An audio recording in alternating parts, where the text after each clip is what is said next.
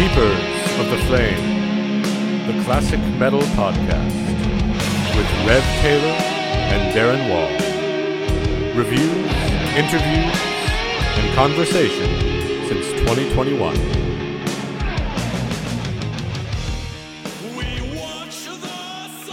Hello, and it's Sunday night, so that means it's time for another episode of Keepers of the Flame, the classic metal podcast. I'm one of your hosts, Darren Wall. With me is co-host Rev Taylor. How you doing, man? Not too bad. Not too bad. How are you? Pretty good, man. Wanted on the weekend, so it's time for a podcast and for a choice end cap to a beverage to end the weekend to get reset, ready for Monday. Today, I don't know. I feel like I'm fanboying about this brewery on the podcast lately, but I got a God of Reason Imperial Stout from Holy Mountain. It's not barrel aged, so that's kind of what intrigued me about it. Like a lot of times,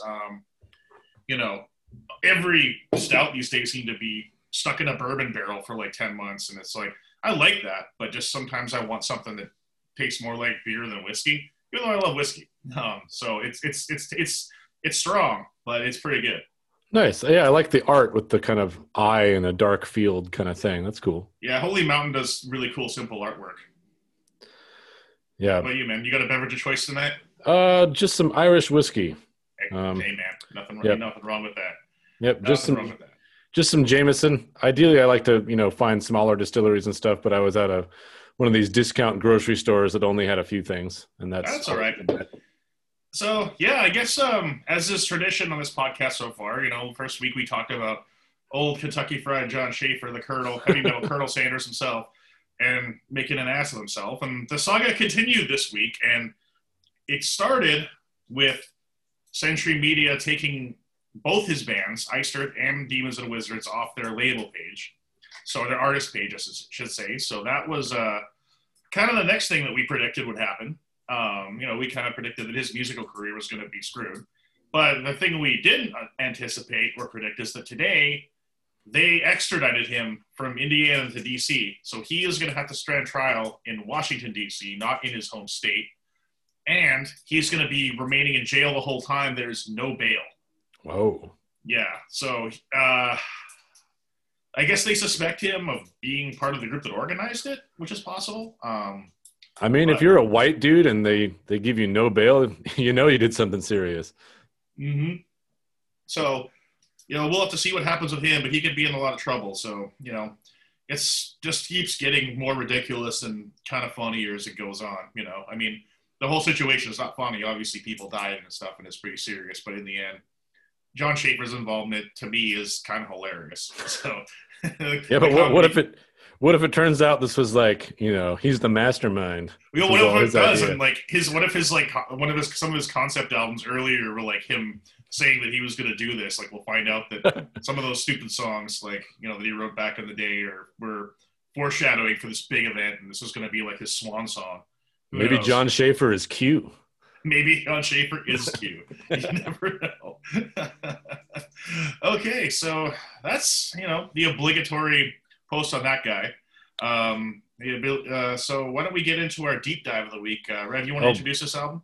Yeah, before we do though, I remember telling you about the song title and chorus of the week from the latest Stryper album. Oh God! Even the devil believes that they put a track on there called "Let Him In," which that's not unusual, right? So I was like, all right, I was checking out the album because we'd been talking about Christianity and metal and everything on the last post. So I was checking out the latest Stryper, and it's the title's "Let Him In," but the chorus is "Let Him Inside of You." Yes, which I kind of have to wonder with Stryper. Like, I know that they've gotten a lot of mileage and probably some amount of record sales from people who kind of enjoy their music ironically on some level. Sure. With the hell with the devil and everything. And I kind of wonder if there's like a little bit of a nudge, wink, wink with this kind of thing.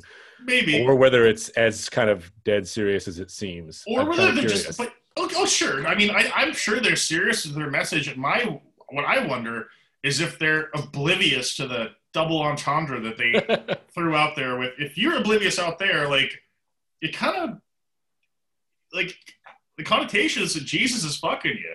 You know, like not in like the Yeah. proverbial sense, but like in the literal sense. Like there's a serious double entendre in this song, Well, I and mean, you just wonder how no one said, "Wait, guys, you can't do this." Like, I think when you're in a religious community, you don't always know what it looks like from the outside, and so for some of us who have been exposed to a lot of Christian stuff but aren't necessarily Christian, it's kind of like, man, this whole thing seems really sexual, especially where like the church is like the body of Christ, and it's always oh, like the church is yeah, kind of that's given the true. female gender, and there's a lot of like, yeah, feel him inside you kind of talk, and I think it's, if you're in that system and you kind of are familiar with that it's not going to seem that way for those of us who aren't as used to it. It's like, don't you see? Anyway, I just thought that was a funny example. Dude, I was losing my shit when you sent me that. You were like, just listen to the chorus, and I'm like, they start, and I'm like, I was like, they did not do that. Well, they did. So, what's the name of that song again? Let Him In. Let Him In. So, Stryper, Let Him In. Check it out, and hey, let him inside you, but only if you consent. Right. So anyway, I guess we'll get I forgot about that. You caught me off guard a little, but I guess we'll roll into the album of the week. We have chosen the band Adamantis to review their latest album. This is a power metal band. They've been going since like 2016. They're based in Massachusetts. They just got signed to Cruz del Sur Records, which is an awesome label. A lot of my favorite bands and my favorite releases come off Cruz del Sur. They put on an EP in 2018, and this is their debut full-length Far Flung Realm. So this is a pretty new band. They've been basically going as long as we have, pretty much. I mean, we kind of started up in 2018 as a full group, and we did an EP, and then we did a record. So they're kind of they're copying us. That first EP, they had a different singer, though. Yes, correct. They actually got a guy from Washington who I played a couple gigs with out here. Jeff Stark. He was in a band called Convergence, and I think when I was in Skeletor, we played with them at El Corazon. I can't recall who we were opening for. It might have been Satan. No, it wasn't Satan. I was at that show. It wasn't that. No, it wasn't Satan. It was somebody else. I can't honestly recall who it was. It might even. No, I don't think. Maybe it was Hammerfall. Maybe anyway, it's not important. But yeah, he's singing in Adamantis now. And what did you think of the record, man? Well, I've got a lot to say. I guess on a more macro zoom level, it's a really nice sounding record. It sounds very professional. There's a lot of competence in the playing. Melodies are satisfying.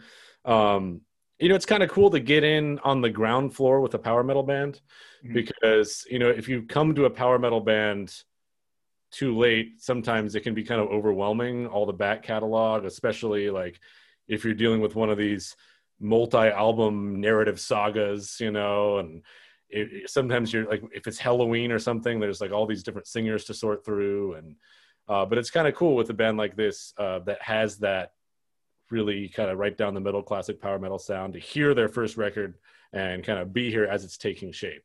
And I'm definitely going to be watching their career with interest.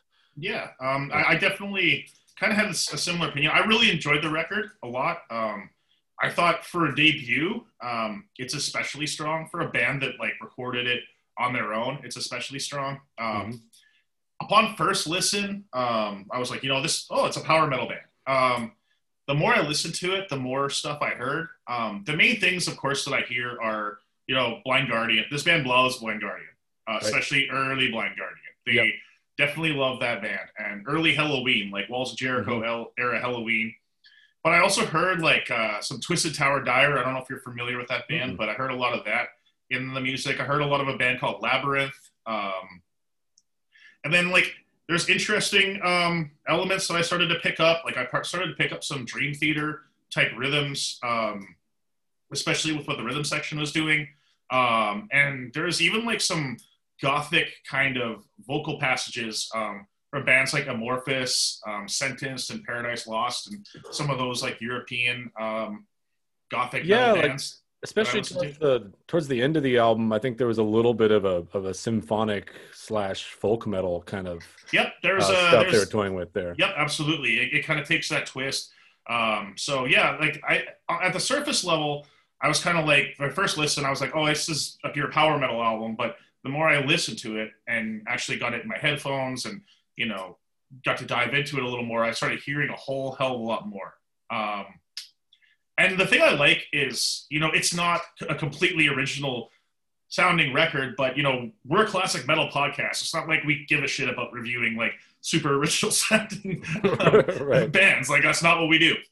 But you can't really say that Adamantis sounds like X band. It's not you can't. And a lot of like new bands that come down the pike in the classic metal scene or the traditional heavy metal scene, you go, oh, that sounds like Angel Witch. It sounds like Witchfinder General. It sounds like this. This one, you can say it sounds like these things, but there's not one specific thing that you can say it sounds like, and I thought was cool. Much like you said, I found the strength of the band being the rhythm guitar. A lot of the harmonies were really satisfying.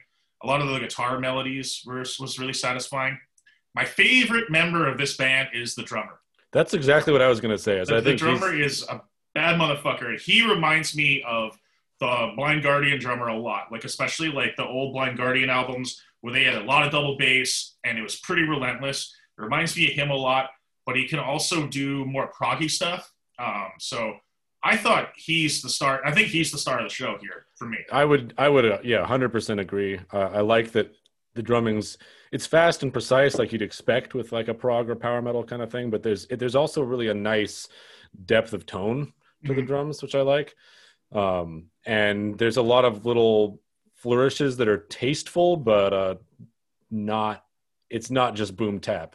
You know, there's a lot of extra stuff going on, but it's also not flashy. No, he's very powerful, but yeah, he's like, he does know how to stay in the pocket and he does tasty stuff. You're right. It's not like weird. It's not unnecessary or superfluous.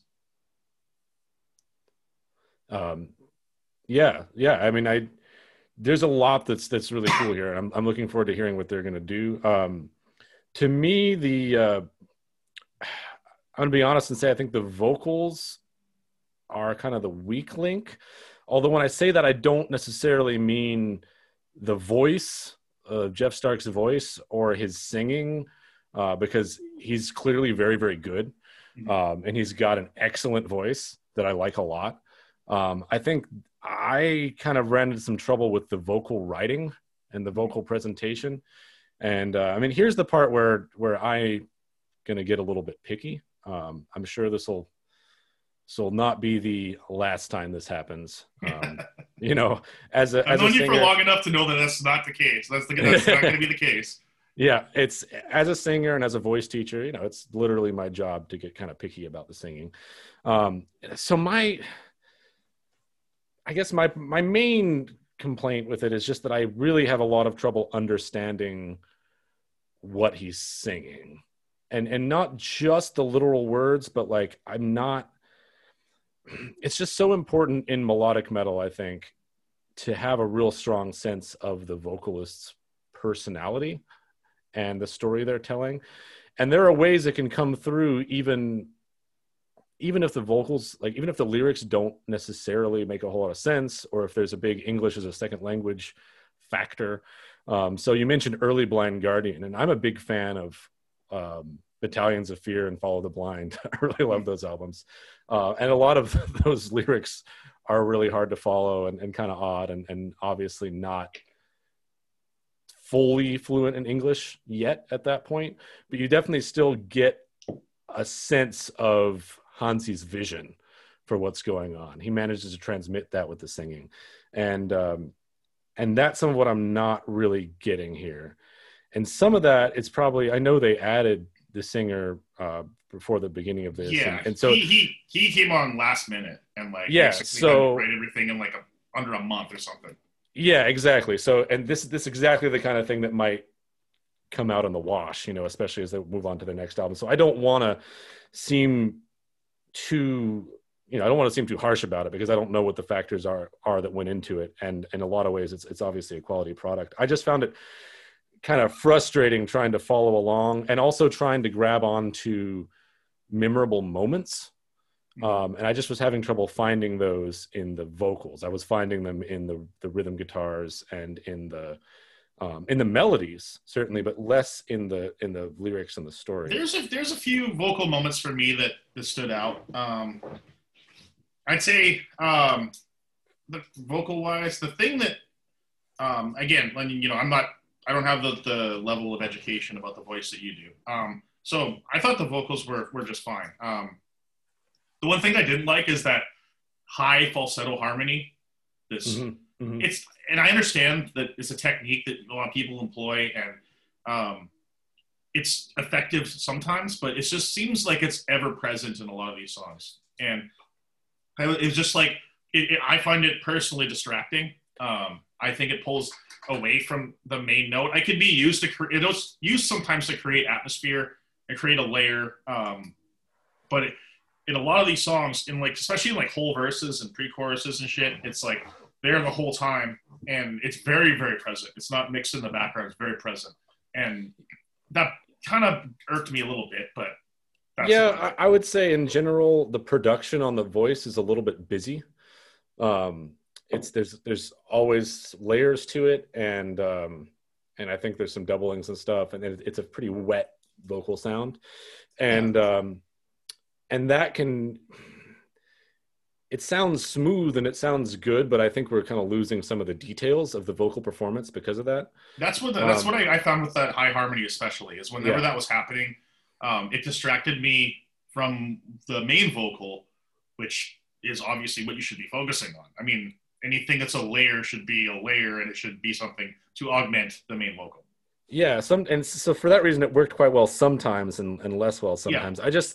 I think it could be a little bit simplified. So we talked a couple weeks ago about diction, and you asked me what diction means.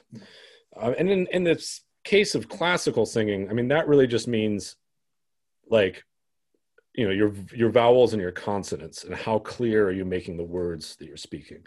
But in you know, pop music or metal or any genre where you're recording, then you also have the production kind of as a layer of something that can either like inhibit or help understanding and communication with the vocals. And I think too much production, what happens is if you put in too many vocal layers, it starts to blend together the slight differences in each one, and it blends together the vowels, and it makes everything kind of sound a little bit more neutral, and it's less clear what vowel is being said and what consonant's being said. It's definitely like a thing that is good sometimes when you want to like thicken something up, or like, you know, like, make one section should be really slick or emphasized, but it does definitely lessen the dynamics a little bit. And the third layer, I think, for this that kind of needs to be taken into consideration, and this is something I see a lot of bands doing, so I kind of wanted to mention it, is just the setting of the words, like how the words fit with the music, and where do the accents fall in the sentences you're singing. In this particular case, there's just a lot of wrong emphasis on the wrong syllable, and it's kind of all over the place. Yeah, it's kind of all over the place in the record, and it makes it, for me at least, a lot harder to follow what's going on, because it doesn't quite sound like English. So like, I'm going to pick on a couple songs here. I just wrote down some stuff. I'm going to pick on a couple of the songs I liked, actually. There's the song Imagination. Yep. I dug that one. It had a cool guitar lick to start it. It's got an interesting bit of exoticism, kind of. It's got like a Middle Eastern scale based verse melody, which is cool. But it just, some of the examples of the kinds of phrases we're getting in here: beyond this world full of surprise.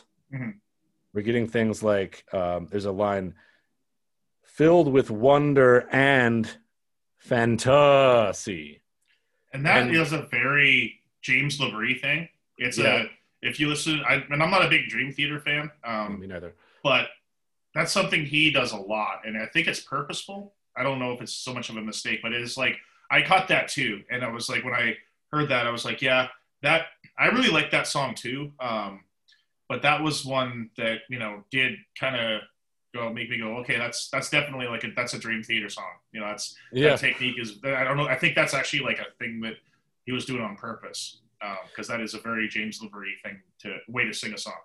Maybe, and if that's the case, then maybe I should go back and listen to Dream Theater, because I've heard it, I've just never really dug it, and No, maybe I don't dig it either. if that's some of what's going on, maybe that's what. Maybe it's just a personal taste thing on my part. It is on my part too. I mean, that was a song that I liked the music, but I didn't care for the vocal line, and that's why I didn't, because I can't fucking stand Dream Theater. Right? Yeah. I mean, I liked that song because it had some unusual qualities that made it stand out a little bit more. But another example, and I just picked on that song because I happened to be listening to it and I wrote some stuff down. There's a little examples of this kind of thing in every song. Mm-hmm. Another one is the song, what's it called?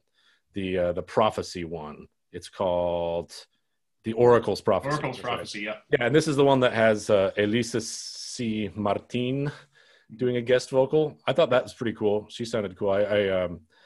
I had not heard Darkmoor before, mm-hmm. or I think Hamka is her current band. Okay. So I like guest spots in metal. I think it's really cool to kind of like build these connections in the scene. Yep.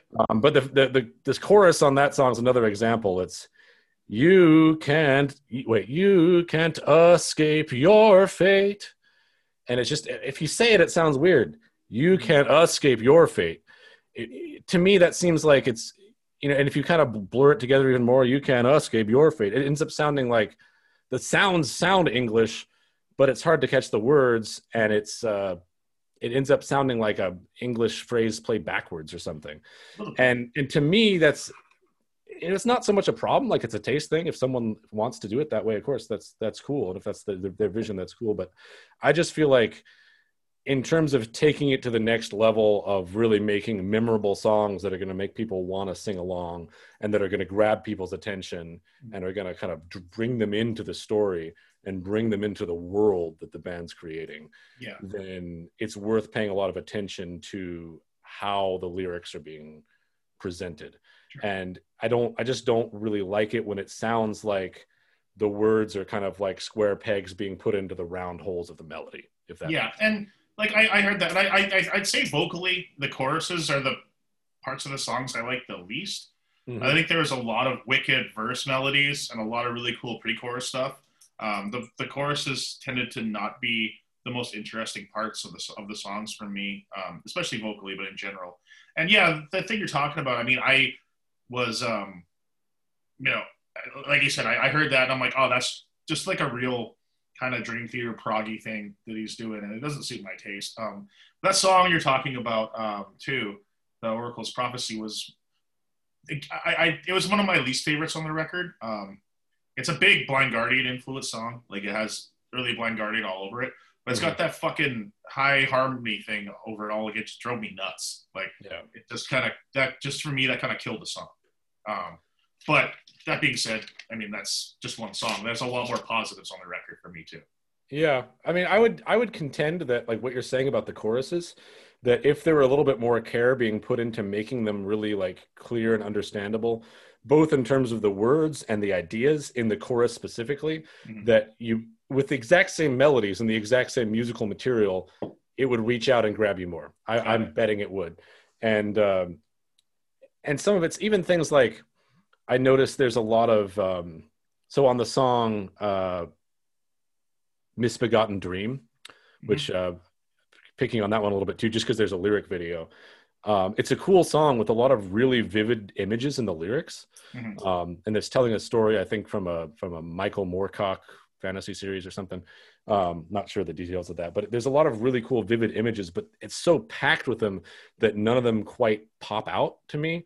Okay. And really, like, I don't know. It's good to have a limited number of strong images per song so that the audience's imagination can have something to grab onto. And in that particular song, there's also like 2 variations of the chorus. Yep.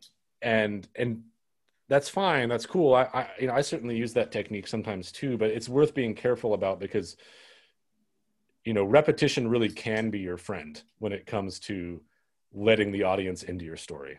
Okay. Anyway, I could rant about it for ages. I think, and it's not to say there's not a lot of cool stuff going on here. I really like what the voice sounds like on the album. I just would like to hear a little bit less busyness and effects and processing so we can hear his real voice a little bit more.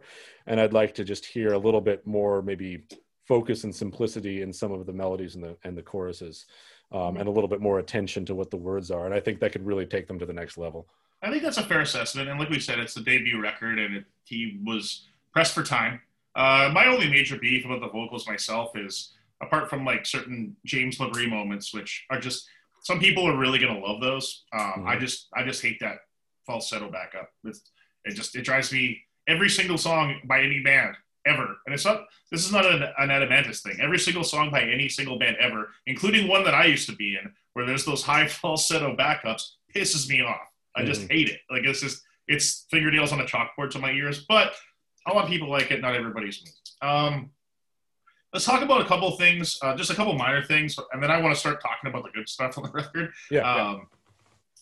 The bass player is a really good bass player too. I wish the bass cut a little more. I wish it. It's a big full bass sound. It's really good. I just wish it had a little bit more, possibly a little more mids in the tone and slice through a little bit more at some points. The production is really good overall. It's a little inconsistent track to track, I noticed. And these are, like I said, these are the things that I noticed because, like, I'm kind of a studio nerd, and like, you know, it just seems like there's a bit of difference, and that's kind of normal. Like, you don't necessarily want to treat every song the same, right? Because every song is a little different, and it needs a little bit of a different touch. But it definitely, the levels and a lot of different things vary track to track to me, which say that it could have been recorded in a lot of different sessions, which is not abnormal for a band recording on their own budget, you know. Right. I mean, but it does create that strange inconsistency to like an audio nerd like me at times. But anyway, I want to talk about some more of the good stuff. You know, like I said, the rhythm guitar, the harmonies, the melodies are all really awesome. The drumming is world class, like absolutely amazing. Some of the particular songs that I'd like to talk about. First off, it kicks off with the intro, and I think that intro is really cool. It kind of like set the tone really well for the record. And then the first track, Unbound Souls, it kind of like, I got the Blind Guardian influence right away. Like that, that intro reminds me of the song Welcome to Dying. It just has those like kind of chords with like the leads over top of it and really busy drums at the same time. That's when I was like, oh man, it's like, there's a really cool like harmony right off the bat. It's classic power metal. The Blind Guardian album is like right on the sleeves. I mean, it's one of Jeff's strongest vocal performances too. Yeah, and the melodies in that one are really cool. Yeah, and it's one of my favorites. Yeah, it's like the vocal melody on that is super catchy. And it's one of my favorites on the record. It's just it's a great power metal song. I have to say, I'm really like jealous of Jeff Stark's voice, especially in his voice just sounds really great right at a spot where I have almost nothing. Like, his voice can do a lot of shit that mine can't do. So right up in like what we'd call the secondo passaggio, like the tenor second passaggio, right up around like a high C kind of sound. He's got this really nice expressive tone there. Yeah. And yeah, you're right. Okay, I hear what you're saying. Yeah, and I really dig it, and that song definitely highlights some of the best parts of his voice. Yeah, and the chorus is well written to as a vehicle for his voice too. Yeah, it is. And then after that, you touched on Misbegotten Dreams. I found this song interesting. I don't know if it was one of my favorites on the record, but it definitely like it struck me. You know, it starts off with like a kind of a classic '80s feel to it, almost a little bit like, you know, I don't know how to describe it. It's a really classic '80s metal feel. Then it gets into like almost like gothic feel in the chorus. Yeah. It has that clean arpeggio, which reminds me of a lot of bands like Amorphis and Paradise Lost and those European gothic bands that I used to listen to a lot in the 2000s. I haven't paid that genre much attention recently, but I didn't expect that. And, you know, the vocals are kind of sang a bit lower too, which contributes to that feel. I really like the verses in it. My favorite falsetto backups come back to have some fun with me in this song, but the hook is the vocal hook in the verses are really good, and I thought this was an interesting song. I enjoyed it. It wasn't like one of my favorites from the record, but I thought it was really cool. Yeah, I was really pleased when they brought it down to that I guess what you're calling a more goth kind of space, just a quieter, more subtle space in the verse, just because, with a power metal record, I'm always kind of worried, am I going to just be getting bludgeoned by the Exactly. the whole time? And it was nice to be like, oh, it's track 2 and we're already doing something a little different. So that's Yeah, I thought exactly the same thing. I'm like, all right, we're going to have some dynamics on this record. It's not going to be straight power metal. That's awesome. Next up comes my favorite track on this record. Puppeteer's Bane fucking rips. Like, this song is like Running Wild meets Helloween. Put them all in a blender and this is what you got. It's like the vocal hook in the verses, it's just soaring and awesome. And there's like one of the more modern power metal bands, Holy Grail. This reminds me of them at certain points too. This is my favorite song on the record. This song just absolutely kicks fucking ass. Like, this is the kind of song where I'm driving my Mustang and this comes on and like the pedals to the fucking floor. Like, the riffs are great. The vibe is great. They're blending their influences together very nicely. Like, at first I was like, oh, here, like, cool. It sounds like Running Wild a bit. Is it going to be like a Running Wild worship song? And then bam, it goes back to like Helloween, Gamma Ray type power metal. And I was like, man, they're mixing these up in a way that's really cool. This is just some really, really badass playing and great songwriting.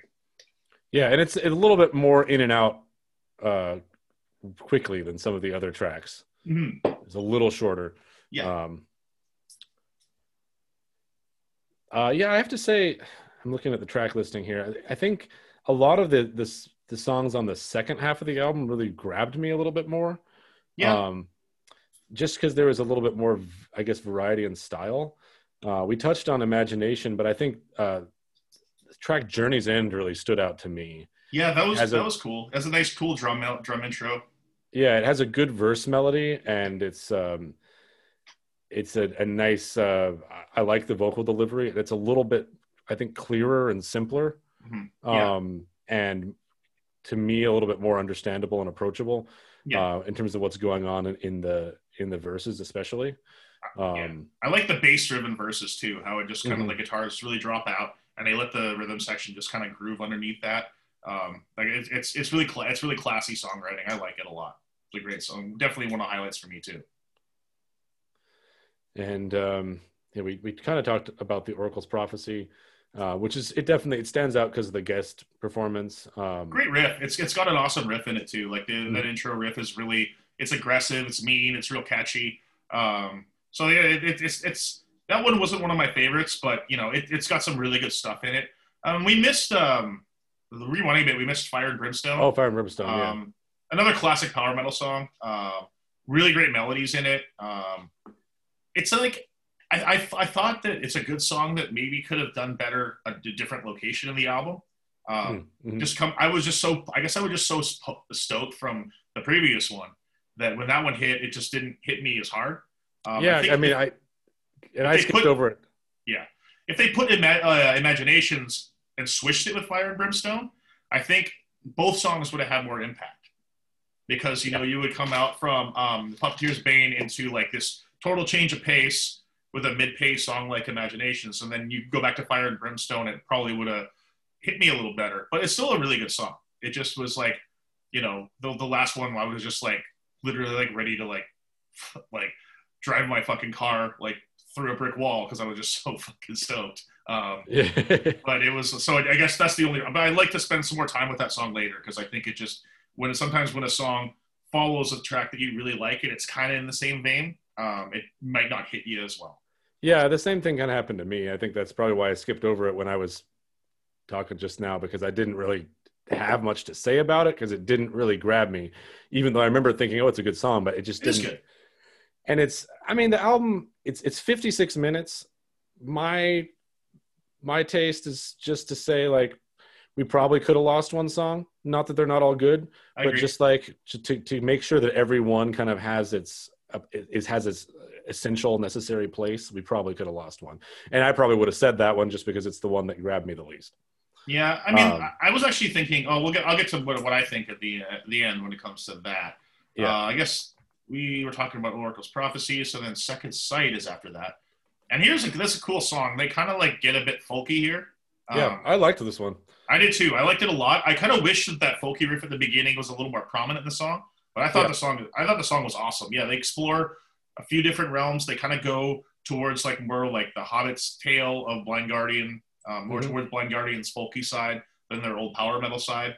But that's still like the influence they're really wearing in this one. It's a real good track. It's super interesting. Great riffs, great hooks. Yeah, this is another great track. And there's some cool, like, kind of occult type stuff going on in the lyrics, and in dealing with the issues of kind of like the previous track, issues of fate and destiny and stuff. And that's always good subject matter. It is. So, I mean, that always works for me. Then after that was another big highlight for me, which was Siege of Arcona. Oh, absolutely. I mean, I think on first listen, this is the one that stood out the most to me. Yeah, it's awesome. I mean, you get the Manowar kind of worship going on here. Which always makes me happy. Yeah, exactly. But yeah, it's just like I like the kind of classical guitar intro to start it, which kind of sets the tone. I kind of was like, oh, I know what we're getting here, because like when you hear that kind of guitar, you know something epic is coming after it. And yeah, it's definitely got that battle anthem kind of thing. It's a slow fist pumping. It's going to be great live. Like, this is the kind of thing that's going to go over really well live. This is the kind of song I want in the gym when I'm pulling a fucking 400-pound deadlift. Like, this is the kind of music I listen to when I'm doing that. So I also thought, like, out of all the choruses, if I'm watching this band live and I don't know any of their songs, this is the one I'm going to be able to, like, remember and sing along with. Absolutely. No, there's no question. It's definitely the most memorable chorus. I'd like to see more songs like this from them in the future. The next song was like Voron, the Raven song. This one kind of like with Fire and Brimstone again. I guess maybe it's just because it follows a song that I really love. I thought Siege of Arcona should have ended the record. I mean, unless there's some kind of story here that I'm missing because I don't know what the fuck the lyrics are talking about. I think Siege of Arcona should have been the last track on the record. And one of the other two could have been put somewhere else. And like you said, one track could have gone and it probably would have hit the sweet spot lengthwise. Yeah.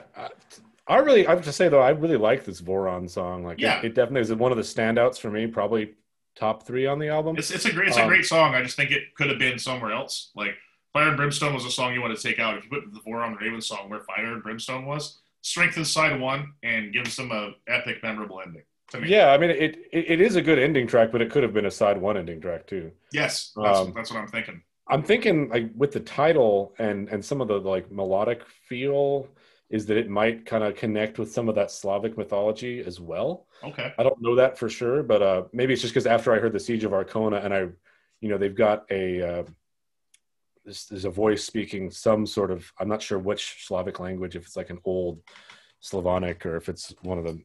I don't know. I know a couple of the members have different backgrounds. I know the drummer has a Slavic name, so I'm not sure what the exact background is there. But I think after the Siege of Arcona, because I recognized some of these historical references, like, Arcona being the last pagan city, and then the Teutonic Knights who were spreading Christianity around and killing people and whatnot. In like the 1200s AD. So I know a little bit about some of that stuff, and that gave me something to grab onto. And then I think once I grabbed onto that, then the next track, I was like, oh, cool. We're like in this sort of pagan Slavic mindset, and I can really get behind that. And so I was stoked on the Raven song but for that reason. But I also think it would have worked potentially equally well, if not better, somewhere else in the album as well. Possibly. Yeah. But I mean, it is a rad song. So, I just think that Siege of Arcona it just kicked my ass so hard that, it took me a couple more listens to actually get into the last track and kind of wrap my head around it. Just because, like, again, sometimes when, like, something just hits you that hard, the next song, we need to go back a couple listens later to actually really get into what the hell's going on. So I get the sense that, like, one day, a few months from now, probably, I'll, like, be shuffling my library, and one of these tracks that I didn't pay much attention to is going to come on, and I'm going to be like, fuck yeah. Dude, absolutely. You know what? I'd say this. This is another strength about this record is that it's deep. There's no, like, as far as whole songs go, there's no throwaways on this record. Like, there isn't a song where I'm like, a lot of times you go through a song and you're like, oh, this is like some filler. They just put this here because they needed something. Yeah. These songs are all great. They're all unique, and they all kick ass in their own right. I mean, even the songs where I'm like, this didn't grab me as much, it's still a badass tune. Like, it's just like, for, kind of like if you think about the timeline of this podcast, like we basically picked the record a week before we talk about it. So that's all these impressions we're getting are like still kind of our not first impressions, but they're still early impressions. Yeah.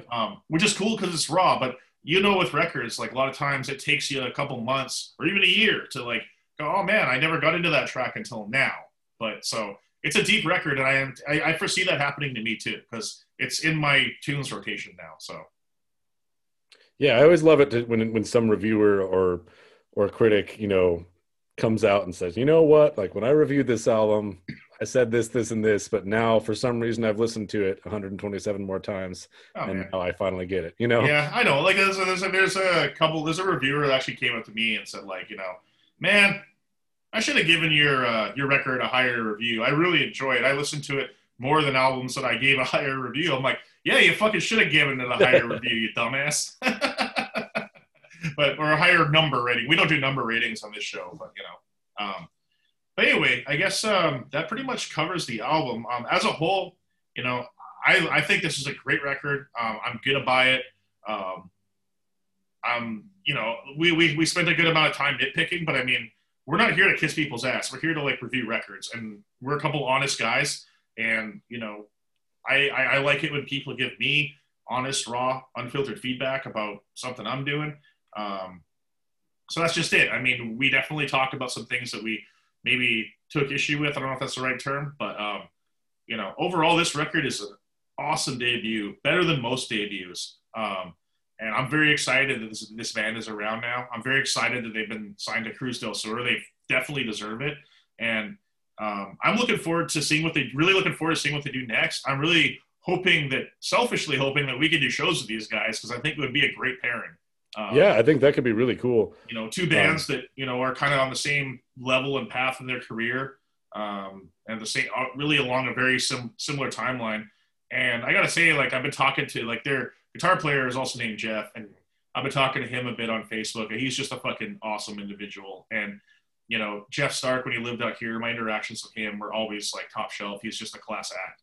So awesome. These guys are really good dudes. I'm happy for them. I think they've crafted a great debut here, and I'm excited to see where it goes. Yeah, I mean, that's kind of the bottom line for me. I mean, I did nitpick a little bit as well, but when I do that, I'm certainly not trying to cut anybody down. It's the things I get frustrated with. I get frustrated because I want to see the product and the singing be as good as it can be.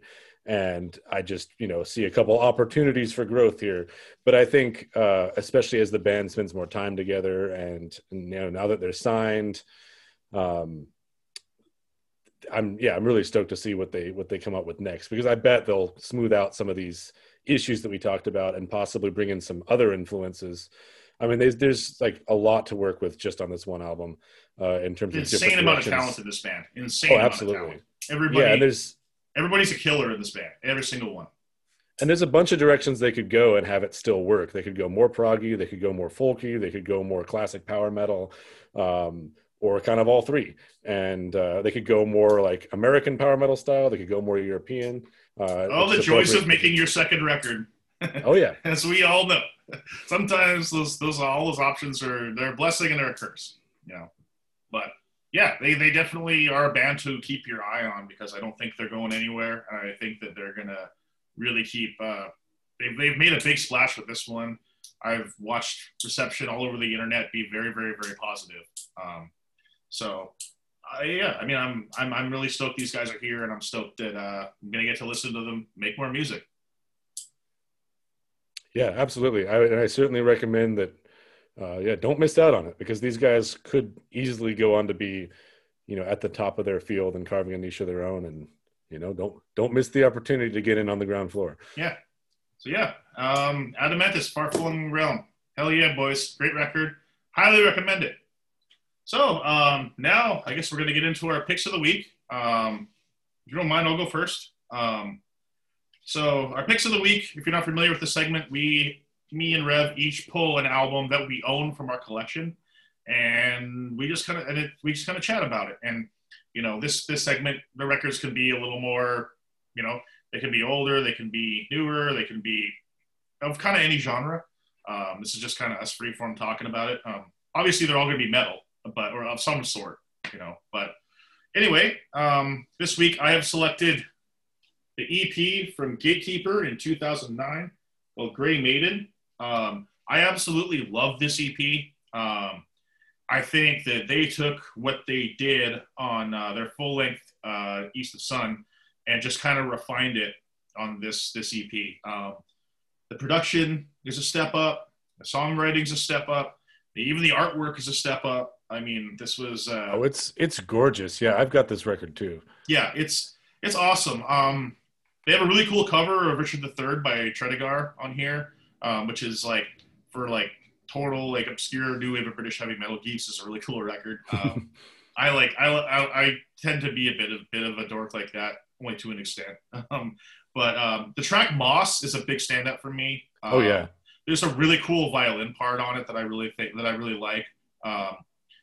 Yeah, and they recorded this one with my buddy Matt Roach at Rain City Recorders in Vancouver.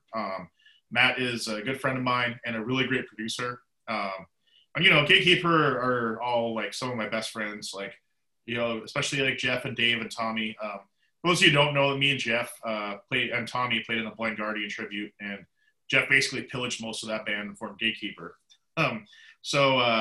Yeah, this is a great EP. Like they made East of Sun, they got signed. That made a big splash. They did some tours, they went to Europe, and they followed it up with Grey Maiden. And I think that they really leveled up on this one, even though it's an EP with 4 songs on it, 3 originals and a cover. I think it's a good foreshadowing of things to come.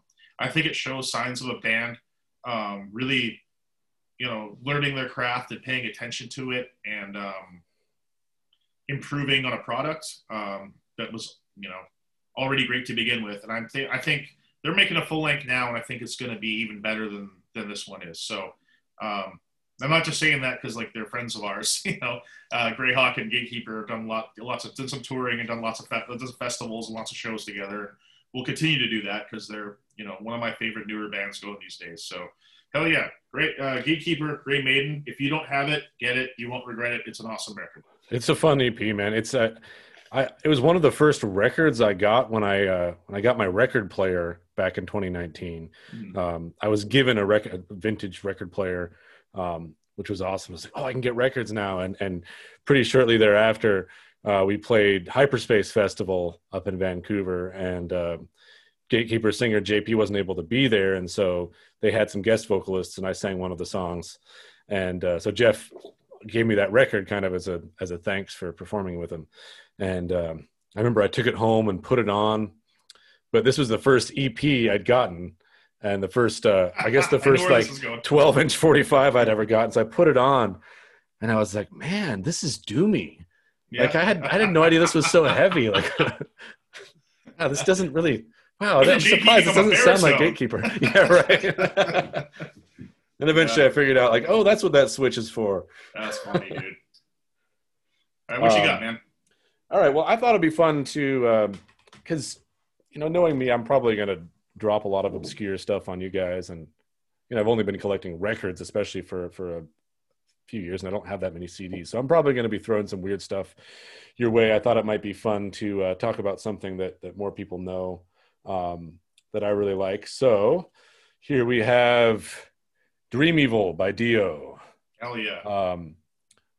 I mean, probably a lot of people who are listening to this are familiar with this album, so I'm probably not going to be introducing something new to anyone, but I just, it has a special place in my heart. Like, Dio is my biggest vocal influence in this genre, at least, but probably in general too. And I'm not going to say Dream Evil's the best Dio album. I'm not going to try to say it's better than Holy Diver or Last in Line, I mean, or any of the records they did with Vivian Campbell. But for some reason, I just like reach for this album all the time. I just like always find myself wanting to listen to it. And it was probably the number one album that kind of influenced my approach on the Greyhawk album, Keepers of the Flame, just in terms of like what overall sound I was envisioning in my head, and also how I approached the harmonizing, stuff like that. It's got just a bit of a different vibe from the other Dio albums. It's got more keyboards, courtesy of Claude Schnell, who was the keyboardist for the first 4 Dio albums, but they kind of like let him off his leash, I guess, a little bit on this album. And so it's got that kind of a little bit slicker, more produced kind of 80s album tone. Yeah, it definitely does. It's a little more polished than the ones that came before it. I mean, you're talking about a time in recording history when things are starting to get a little more digital, and they're putting a little more polish on stuff like that, especially vocals. But yeah, so continue. You're right though. Yeah, it's I don't know, maybe I just like that it kind of goes down smooth for that reason. But it's interesting because it doesn't have really any of the big hits necessarily, at least not the people think of first. I remember occasionally you'll see like an older copy of this that has a sticker from the record label on the front that says includes the smash hit "I Could Have Been a Dreamer." Which I love that song, but I right. don't know where that was a hit, but it's definitely a wicked song. I think like part of what I really like about it's just got this really interesting emotional tone to it. I don't know. I just think side 1 is just kind of flawless. Yeah. Night People is a really underrated Dio track, I think. My one favorite of my favorites is All the Fools Sailed Away. It's incredible. There's nothing quite like it. It's its own kind of metal ballad. I think Sunset Superman is an amazing track. Yep. That doesn't get a lot of credit. It's got an amazing vocal performance from Dio, and I guess one of the things I like about it, he's just I guess pushing himself a little bit more, not in an unhealthy way, but in a way that just like it has a bit more of a raw emotion to it on some of these tracks. Yeah. Even the way he sings like dreaming, screaming on Sunset Superman, it just like it really, there's a pathos to it that really resonates with me. Got it. And his voice is not quite as it's showing a little bit of strain, I think, from all the touring he was doing in the 80s, and also just aging. You know, when singers get older, their vibrato just naturally kind of starts to slow down a little bit. Mm-hmm. And it's something that a lot of singers have to watch out for later in their careers is kind of what's called the wobble. You don't want to get the vibrato that's so wide. It's like, and is that something like to do with your throat muscles like stretching out over time, or? There's a lot that goes into it. I mean, some of it's like if you put too much pressure on the vocal folds for too long, they're just not as able to kind of maintain their what am I trying to say? They're not kind of able to maintain their springiness almost. Mm-hmm. And part of vibrato is also, it has to do with the kind of your biorhythms and just kind of the natural, I think they call it the, what is it? It's not the pulse, but it's like there's a kind of natural rate. It has to do with your whole body's kind of system. So part of that is you get older and kind of generally your body is slowing down and the voice kind of starts to show that. So you're starting to hear a little bit of a wider vibrato on this. You can hear it in All the Fools Sailed Away.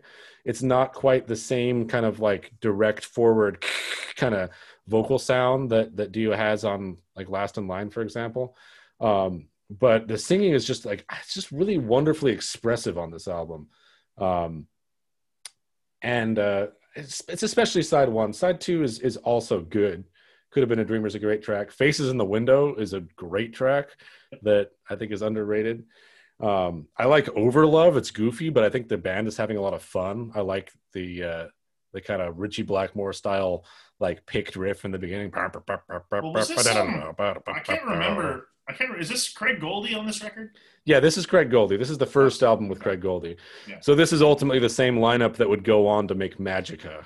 Yeah, well, I mean, Jimmy Bain and Vinny Appice are still there, which is probably my favorite rhythm section of all time. Right.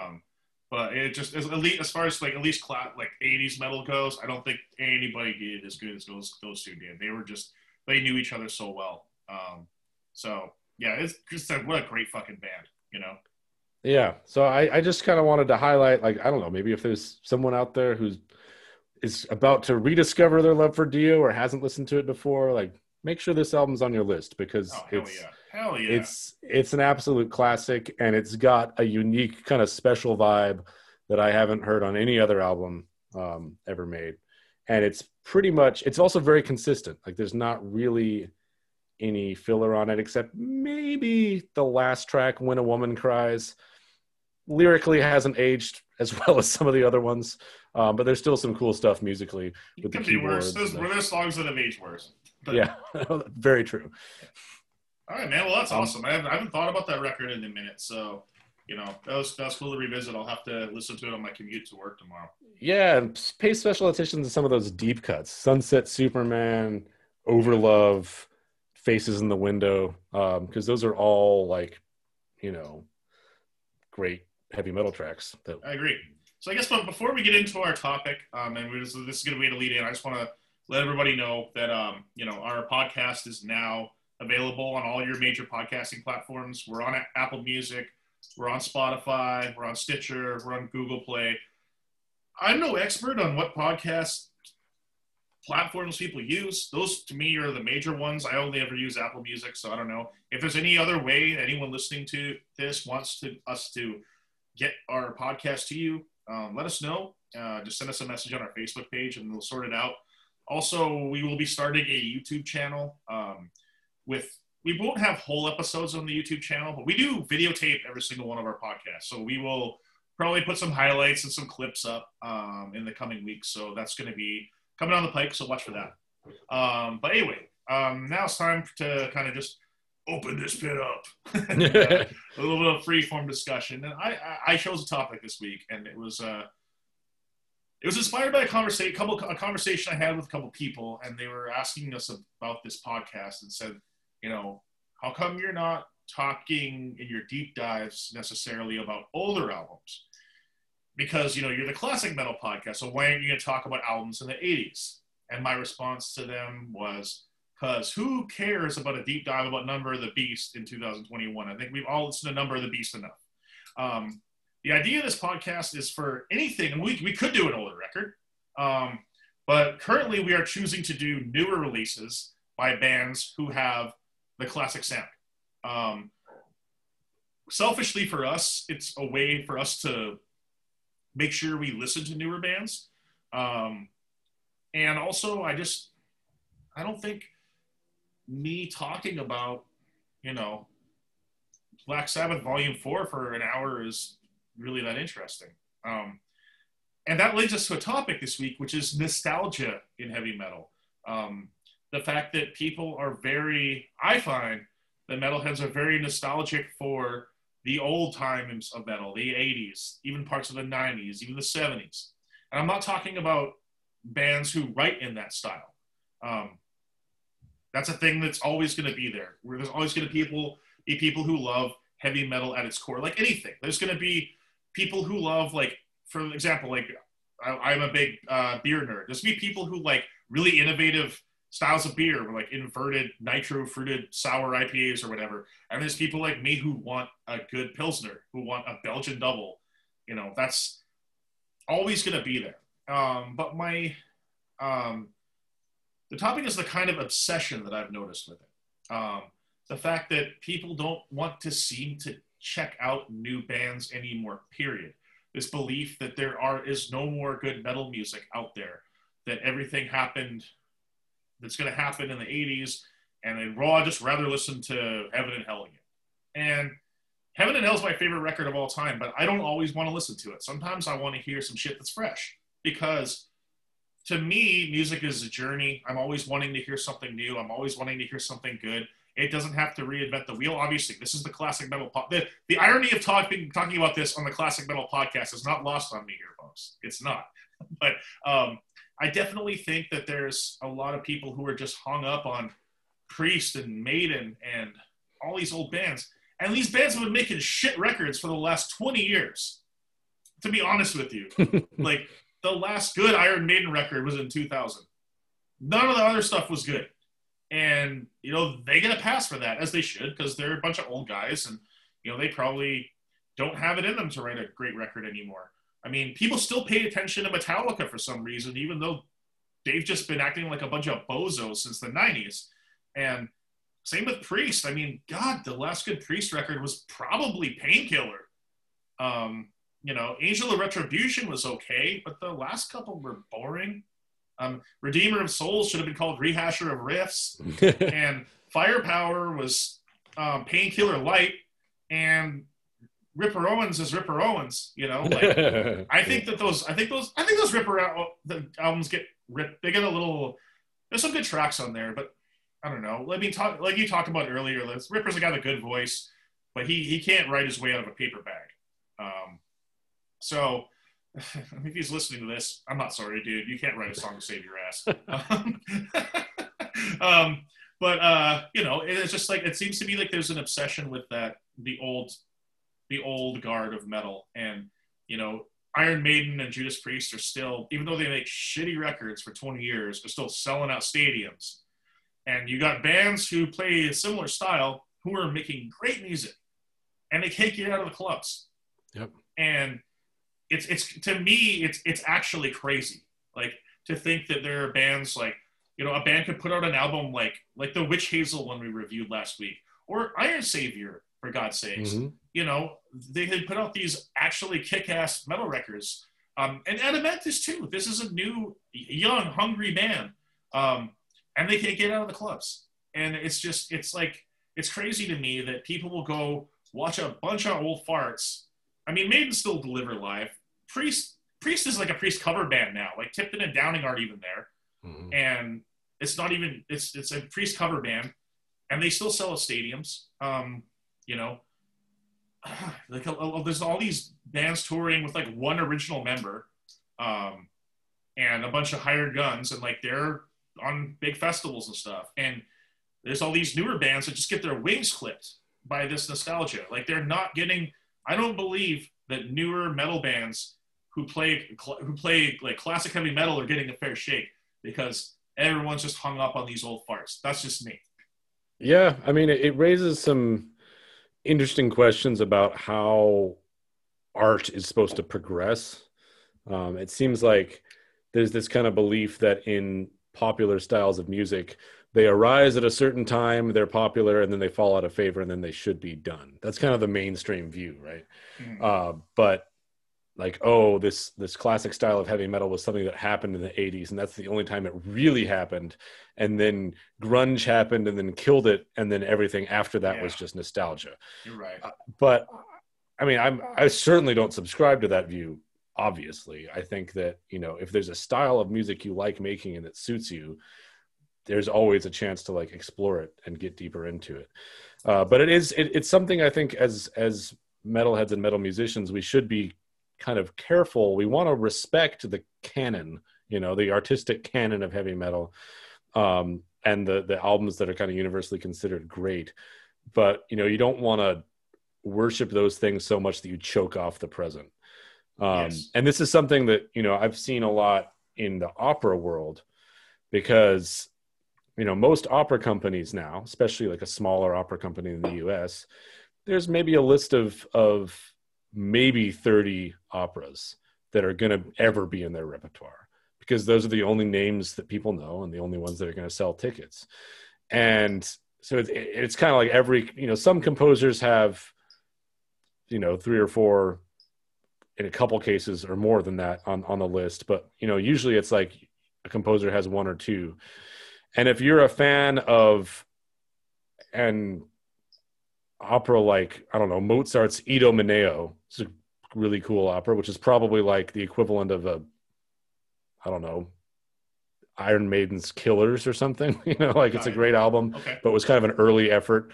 You're just going to be kind of SOL unless you're like living in a place where they do operas all the time, because there's only like these 30 operas that ever get done, and all of them are written, you know, 100 years ago or more. And no one's writing new stuff that really people want to hear, because they're all trying so hard to innovate that they come up with something that doesn't actually sound good. Yeah. Or if they do something that is at all like kind of in an older style, then a lot of the critics are like, well, this is just like nostalgia. Yeah, I'd like to clarify a couple things on this topic as well. I mean, that's interesting to me, for one, that that's happening in other genres too, especially like a classic genre like opera. That's interesting to me that it happens there as well.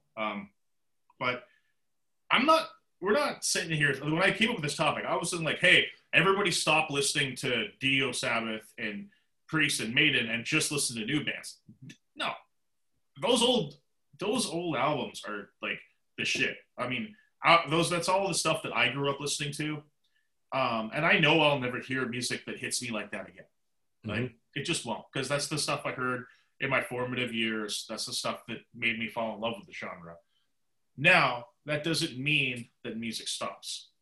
Music keeps going.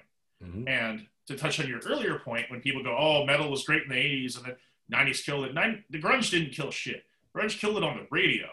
Mm-hmm. But it killed hair metal, you know? And honestly, who cares? Like, by the time, I mean, I like a lot of hair metal, but the point it had gotten to in 1991, someone needed to shoot that shit dead, because it was just, I've subjected you to tough music videos in the morning when we're a few too many beverages into a Saturday night. And if you don't know, there's a band called Tuff, Tuff, and just YouTube that shit and get ready to laugh, because it's comical. But, you know, there were bands all through the 90s making great power metal, making great sounding classical metal. You know, Blind Guardian started up in the 90s, you know, all these bands were still like, you know, Halloween and all these other bands, they kept rolling. Some of them made unfortunate attempts to capitalize on the grungy sound, or even like the new metal sound. Like we talked about Diabolus and Musica last week, I think, you know, but you know, like there were still bands that were flying the flag, you know. And I'm not just talking about Pantera. People go, oh, Pantera saved metal in the 90s. Like, dude, metal didn't go nowhere. Yeah, and I think you could even make the argument that in some ways it got better, because it wasn't tied to public opinion as much. Certainly. It was more underground, and that's actually, like, in an odd sort of way, more sustainable than, you know, if you're relying on the radio and millions of records being sold to determine what your sound gets to be, then that's not a very solid basis to create a scene that lasts for a long time. Yeah, and I mean, it really had its resurgence in the 2000s, you know. Ironically, it was an Iron Maiden album, to me, that kind of kicked it off. When Brave New World came out, it kind of, like, made a signal that this stuff was still alive. But at the same time, like, I mean, that's 21 years ago. Like, again, I'm just, like, it's strange to me why, you know, a lot of these bands have to, like, we could throw us in there too, where we have to, like, scratch and claw for our piece, and we got to tour hard, and, you know, there's a lot of bands who have been doing it, and we're a young band, and, you know, a band like Adamantis is a young band, and certainly we got to get in the van and we got to pay our dues. You got to earn your keep. But there are, you know, really big metal bands that come to town and they play, like, you know, Elko, the same fucking place we play, you know, and it's like, I don't understand why this band isn't in a bigger spot. I just don't get it. But any act from the 80s that comes to town, like stadium, huge theater, and it's just the nostalgia, you know. It's not like if you take some of these albums that are getting made now and put them back in the 80s, guess what? They would compete with all those albums made back then, in my opinion. Yeah. But, you know, it's just, I don't know. I wish people were more open to new music. You know, sometimes when I talk about new bands with, like, metalheads now, they just kind of groan. You know, you're listening to that or whatever, and it's like, it's frustrating. I find it very frustrating because. Yeah, and it's frustrating to, like, I don't know. I mean, obviously we love the old style, and we listen to albums from the 80s, and that sound kind of affects our sound, for example. But I've always found it really frustrating, you know, seeing in reviews or whatever, when someone's just like, this is a nostalgic band and everything's so much like the 80s, and it really, like, makes me think of Judas Priest. And I mean, and all that's true, but like, I would like to think that there's more to it than that, It because can, I'm putting a lot more dude. than that into it, you know? I mean, so okay, I'll put it like this: there are bands that are nostalgia bands, right? There definitely are. There are bands that like get up in costumes, so to speak, with like big old aviator sunglasses and like 14 bullet belts and spandex and zebra striped pants and all this shit, and they rehash it, you know. And I don't like that. Some people like it. I don't like it. I'm not going to talk shit on anyone who does it, but there definitely are bands like that you could call nostalgia bands. But there are also bands that just play straight up heavy metal. They play power metal, or they play anything that has that vein of what music was in the 80s. Do people say this about like jazz? Do people go, "Oh, that's just like a 30s jazz band"? I don't know enough about the jazz scene to really say. They, like when there's, or someone's like writing like an orchestra piece, like a classical piece. They go, "Oh, that's just a 1600s era composer or whatever." It's like in some ways, yeah. I mean, it's kind of like I was saying earlier, like especially in the mid part of the 20th century, and this is when I think opera really ran into some trouble. In the mid part of the 20th century, there was this idea that everything was supposed to be so innovative and so modern and nothing like anything that came before, that when someone came along and wrote a piece that actually like sounded good to sing and gave you melodies you could whistle, that was just shot down as being like simplistic and sentimental and old fashioned. So for example, there's a composer named Giancarlo Menotti, Italian composer, who wrote in English actually, who wrote really good stuff. But it's, at the time, so much of it was like shot down for being old fashioned because it didn't sound like fingernails on a chalkboard, which is the way it would have been like progressive enough for everyone at the time. But nowadays, like, guess what? Menotti's operas still get done, not all the time, but sometimes, because they actually are pleasant to sing and pleasant to listen to, and he wrote well for the voice. Do you think that it's possibly the same thing in metal music, because rock and hard rock and heavy metal just evolved so fast? Yeah, I think that's definitely possible. I mean, if you think it, like, if you look at like where it, the origins of like heavy rock are in like the late 60s, early 70s. I mean, and now it's what, 50 years later. That's not, in the grand scheme of like music, that's not that long. Like there's a lot of it, because I think possibly because technology came into play. Like amplifiers changed, guitars changed, everything went digital. It was a quick evolution from where we were then to where we are now. The fact that, so maybe that there's just been this path of like innovation and fast innovation for so many years that when you get to a certain level, like you said, innovation starts to become like not melodic and pleasant. There definitely are a lot of bands that like do really experimental stuff these days that just, it's really abrasive and it doesn't suit my ears, and I don't think it suits the ears of most humans, honestly. There are people that really love it, but I don't know. I just think that there comes a point where you should just let yourself enjoy things, and we shouldn't worry too much about, obviously when a band blatantly rips something off, like, you got that's a problem. Like, I definitely have, there was this one band, I don't remember the name of it, but it was like some friends of mine brought it to my attention, and they literally ripped off Iron Maiden's Son of a Seventh Son album, like almost note for note.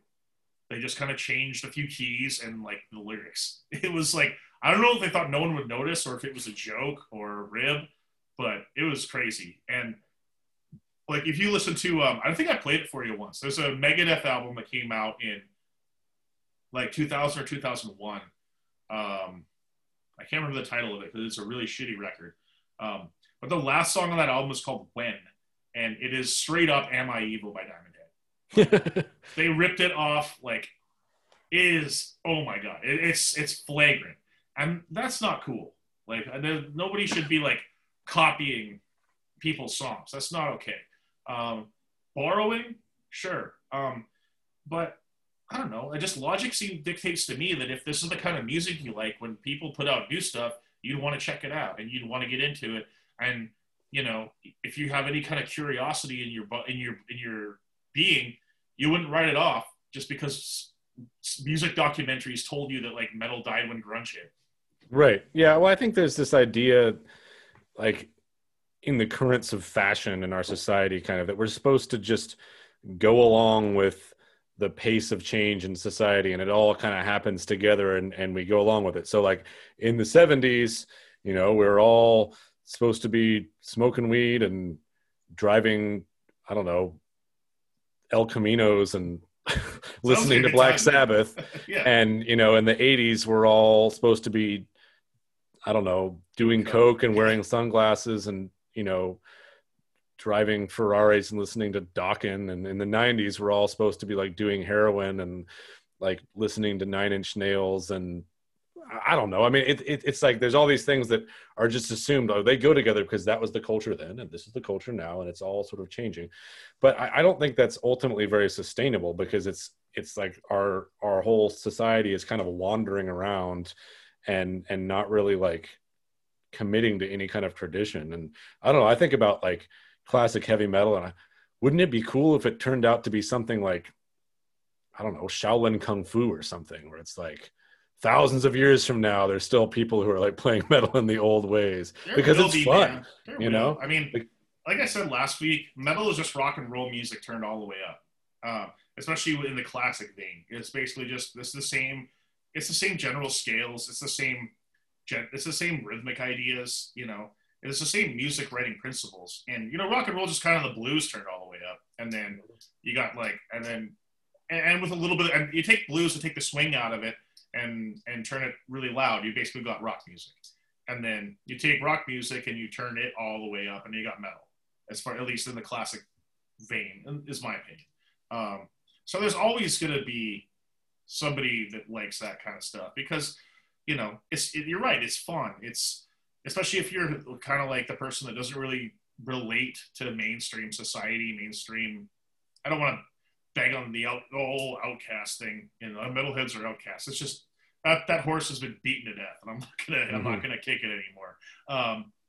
But you know, it is. If you're someone that doesn't really relate to mainstream culture, doesn't want to be spoon-fed the latest dribble that comes out of the radio, and dude, rock radio today, oh my god, I listened to. I mean, if you listen to Seattle rock radio, if people don't know, we're broadcasting from Seattle, Washington. We both live in the general area of Central Washington. If you listen to like the local rock station, you would swear it's 1994 because they're playing the same damn grunge bands they've been playing since 1994. But all the new shit, the new rock stuff they play, which is not much. Again, it's all stuff from the 90s and the early 2000s. It's barely recognizable as rock. It's really weird. So, I don't know, man. I mean, I don't know. Again, I don't really pay attention to mainstream rock. I don't care. We're a metal podcast. I listen to metal primarily. So that's what I'm talking about. And I've never got my music off the radio. Since as long as I've been cognizant that there was something more than music on the radio, I've always looked to other mediums to get it. Going back to the 90s, like magazines or, you know, other people who wore cool looking band shirts or whatever. Now you have like Metal Archives and all these resources to find it. But yeah, I don't understand why new bands don't get the love that the old ones do. Because when you go to, you know, any of these shows, these dinosaurs bands come through and like get off their oxygen masks and out of their wheelchairs long enough to like hobble through a set. There's tons of people there. Tons of people that I never see. And I'm not going to use the word local gigs because they're not local gigs. There are bands that come through and tour. Bands that get in a van, take time off work and do it the hard way, the old school way of getting in a stinky van with your stinky bandmates and just hoping you find a place to crash after the show that night that you don't have to pay for. And hoping the promoter kicks you a couple bones and people buy your merch. Like, why these bands who come to town to play don't get the same love. And a lot of them have been doing it for a long ass time. You know, I'm not talking about bands that started last year. I'm talking about bands that started like in 2010, 11, maybe earlier, and they just don't get that same love. And you metalheads, you motherfuckers, you're out there. You're just not paying attention. Yeah, I mean, it takes a little bit of being proactive to do it. I think that some of it is people, you know, people found out about Iron Maiden and Judas Priest from the radio back in the day, and then they figured, all right, I'll just keep listening to the radio, and that's where music comes from. Whereas, you know, people who go to the trouble of digging around online or reading magazines or really going to local shows and talking to people, you know, if you're somebody who's going to track down Keepers of the Flame, the classic metal podcast, and listen to us rambling on for an hour and a half, then you're doing some kind of work to like have your own relationship with the kind of music you like and try to discover more for yourself. Mm-hmm. But I think for a lot of people, that's really not, that's too much effort. And, you know, like, I don't know, this Dio album we were just talking about, it was on Warner Brothers. You know, so it's on a massive label, and it was getting all the like men in suits trying to like get more from their investment by selling more of this album. I think to a point, I think so. I don't know how much Dio was on the radio by that point. I'm not totally certain. I know that when I was a kid in the early 90s and whatnot, there was no metal on the radio. I mean, even like before grunge hit, there was no metal on the radio. They got signed because there was, you know, a market for it. And you know, now we got one thing I'm hopeful for new bands is, you know, the fact that music consumption trends have changed. I mean, God, the 2000s was just death for bands who were trying to like sell anything. Like you could only sell T-shirts in the 2000s. No one was buying anything. No one bought CDs, so everybody downloaded everything. Now, no one downloads anything anymore. Everybody streams it, which is, I mean, I have my own opinions about that, but our wonderful companies that stream our podcasts are wonderful, so I'm not going to say anything bad about them right now. You know, like records and tapes are a big thing again. And that means that there are record labels popping up because guess what? Record labels can sign bands and make physical product and make their money. Now, like having a small record is not going to make you a record label for heavy metal. It's probably not going to make you a millionaire, but you might be able to make a living at it. You know, like there is definitely like now a way for bands to get somebody to help them make records. And that's really important. And people got to realize that now, like these labels have popped up. And I'll name drop a couple of them. Like our label, Fighter Records, is like amazing. You know, they put out a lot of really cool music.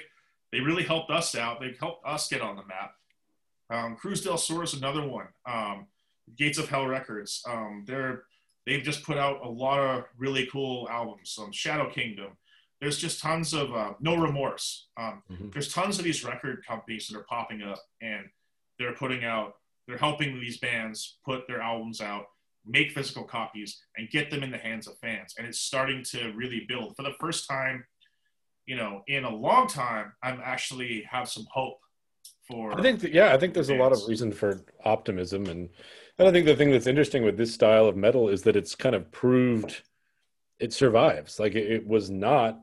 It may have been commercial for a hot second, but it was the commercial nature of it was never at the foundation of it, obviously, because it's gone on and survived as the market has kind of gone up and down.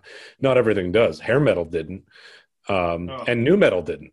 No, you know, because those were kind of clearly the roots didn't go as deep for those genres. Yeah, but hair metal had a long time in the sun, dude. Like, and that's kind of big. People got to realize when they talk about metal on the radio in the '80s, that's what was on the radio. You know. Like Motley Crue's first record was what, 83, you know? So the bands that were on the radio were like Motley Crue and Poison and, you know, a lot of Skid Row and Dokken. And I love those bands, but those are the bands that are on the radio. It wasn't Maiden or any of the thrash bands or like Helloween or Gamma Ray or, you know, any bands like that. Not in North America. Maybe Europe was different. I don't know. I never went to Europe before like a couple of years ago. Or before my 20s anyway, I never went to Europe. So, you know, those are the bands that are on the radio. It's not like all these classic metal bands and power metal bands that we love had tons and tons of radio support. Just wasn't the case. So, but yeah, I mean, hair metal started in like '83, and it didn't fuck off till the '90s, And even then, they were trying. It's really funny to watch the later hair metal videos where they're like kind of trying to not be so goofy.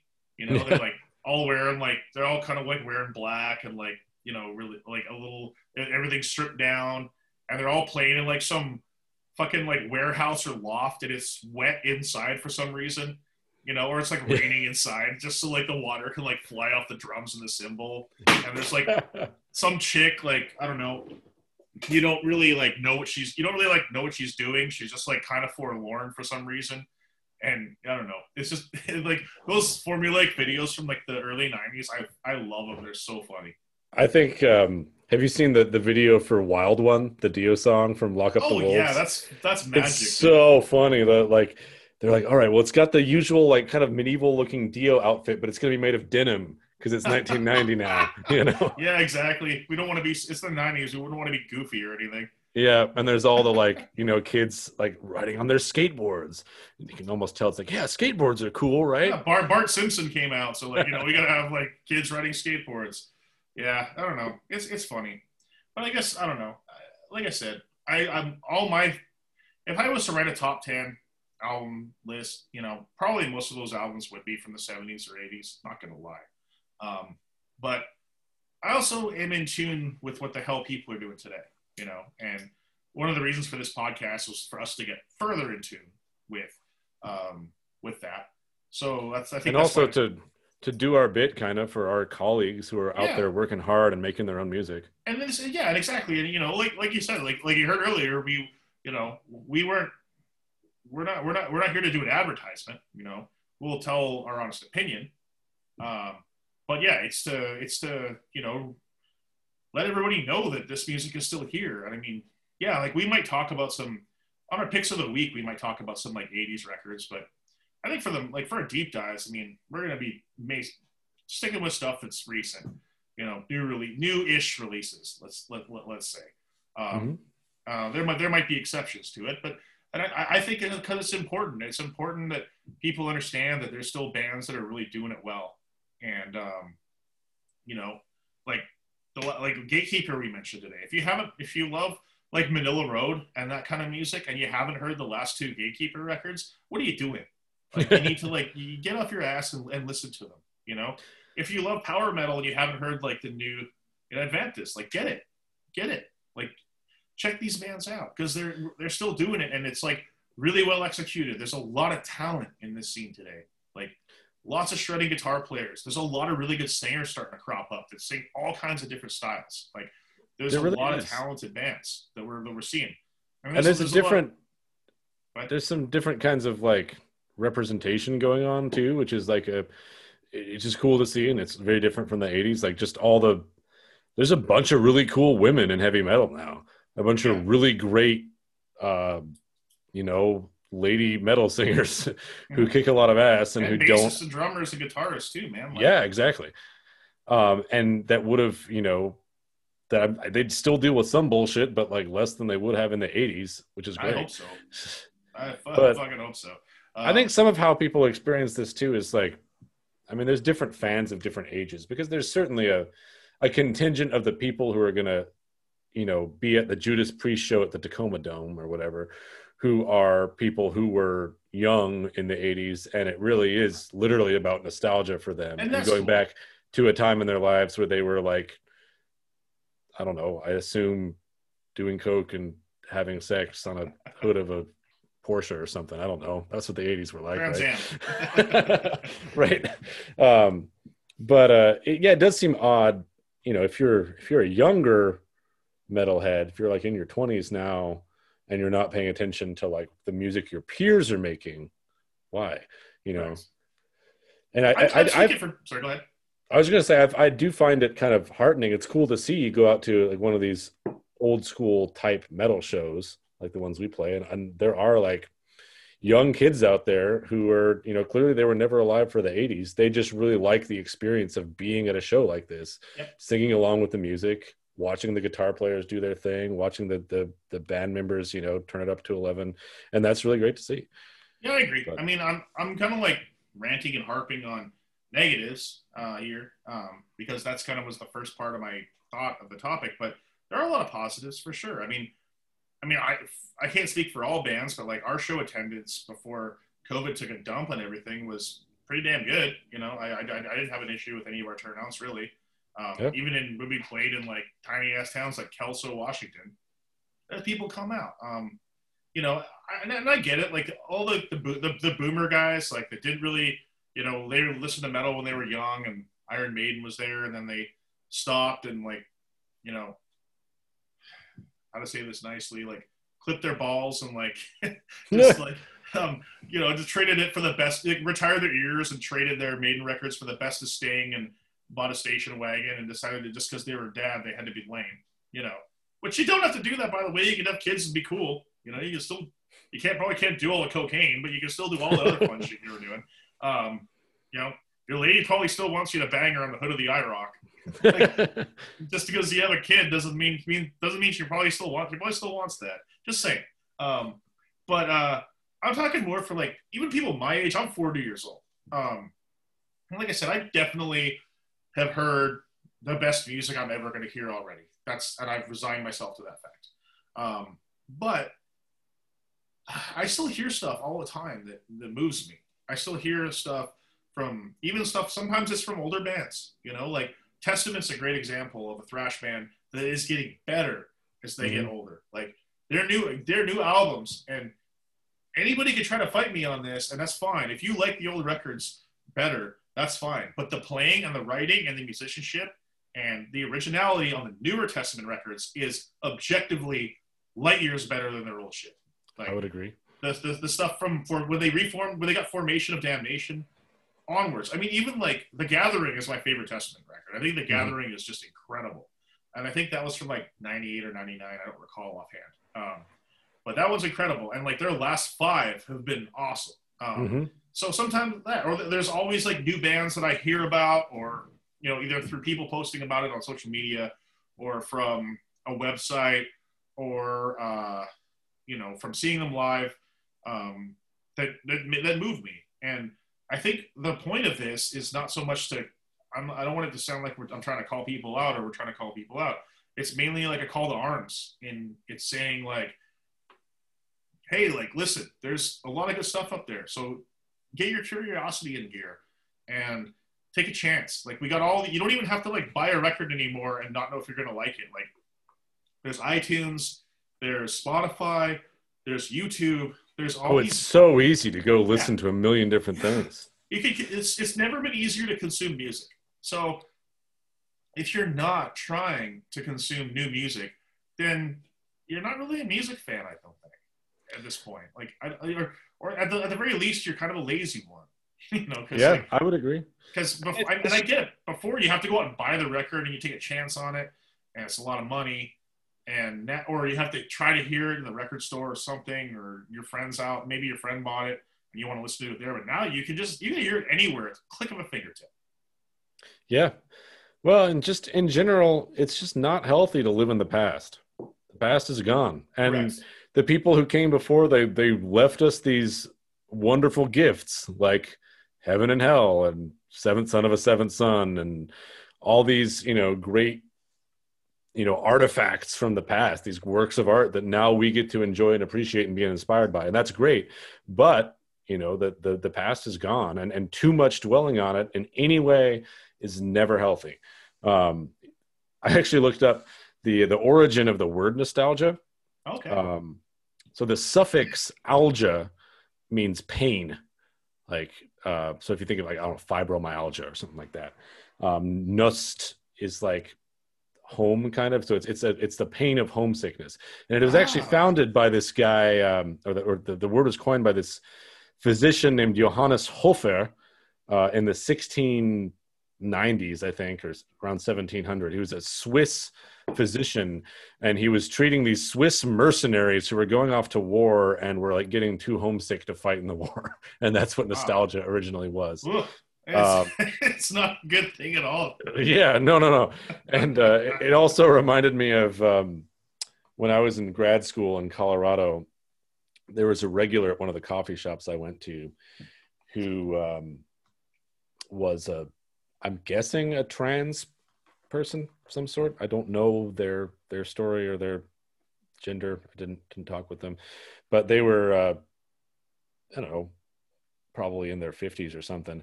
But this is really like sort of just flamboyant looking person, broad shoulders, but like fabulous makeup and big hair and everything. Always rode around on this big tricycle bike, one of those really big three-wheeled motorcycle things, and always wore the same t-shirt, which was a white t-shirt with red letters on it that said, "Nostalgia is a fungus that grows on baby boomers." Oh my God. I love it, man. I love it. And I think that kind of like sums up what we're saying perfectly. It's like, I mean, yeah, these old records are amazing and they should be worshiped and they should be revered, but not the expense of new, fresh, exciting art. Yeah. Well, as music fans and as music supporters and music consumers, it's our job to keep going back to the well and finding new stuff. Yeah, absolutely. I mean, it's not that we owe it to, and this isn't like we're not going, hey, go support your local bands. I think that term, I don't like the term support. I never have. Because it makes it seem like a chore. It makes it seem like you're doing something because you almost have to, or like you feel sorry for the people who are doing it. So I've never heard like the terms like, so hey, support the band. It's like, you support the band, you're just supposed to like them. You're supposed to like the music. Like if you like the music, go to the show. You want to buy the t-shirt because you think it's a cool t-shirt, buy the shirt. People don't need your support. They need your ears. They need your curiosity, and they just need you there. And if you open your mind, open your ears, and and listen to what these artists are saying, you can make up your own mind whether you like it or not. But I think if you venture out into the world of whatever genre of music that you listen to or you like, nowadays with modern technology, when people can make make new records easily with new record labels popping up, I think you'll find something that you like. And I think in a lot of cases you'll find a lot of things that you like. Because for me, the heavy metal scene is really going through a big resurgence right now. And, we've had a lot of these, the new wave of traditional heavy metal has been a thing for a while, a long time now. And people keep saying, oh, it's a trend, it's going to go away. I'm like, well, when?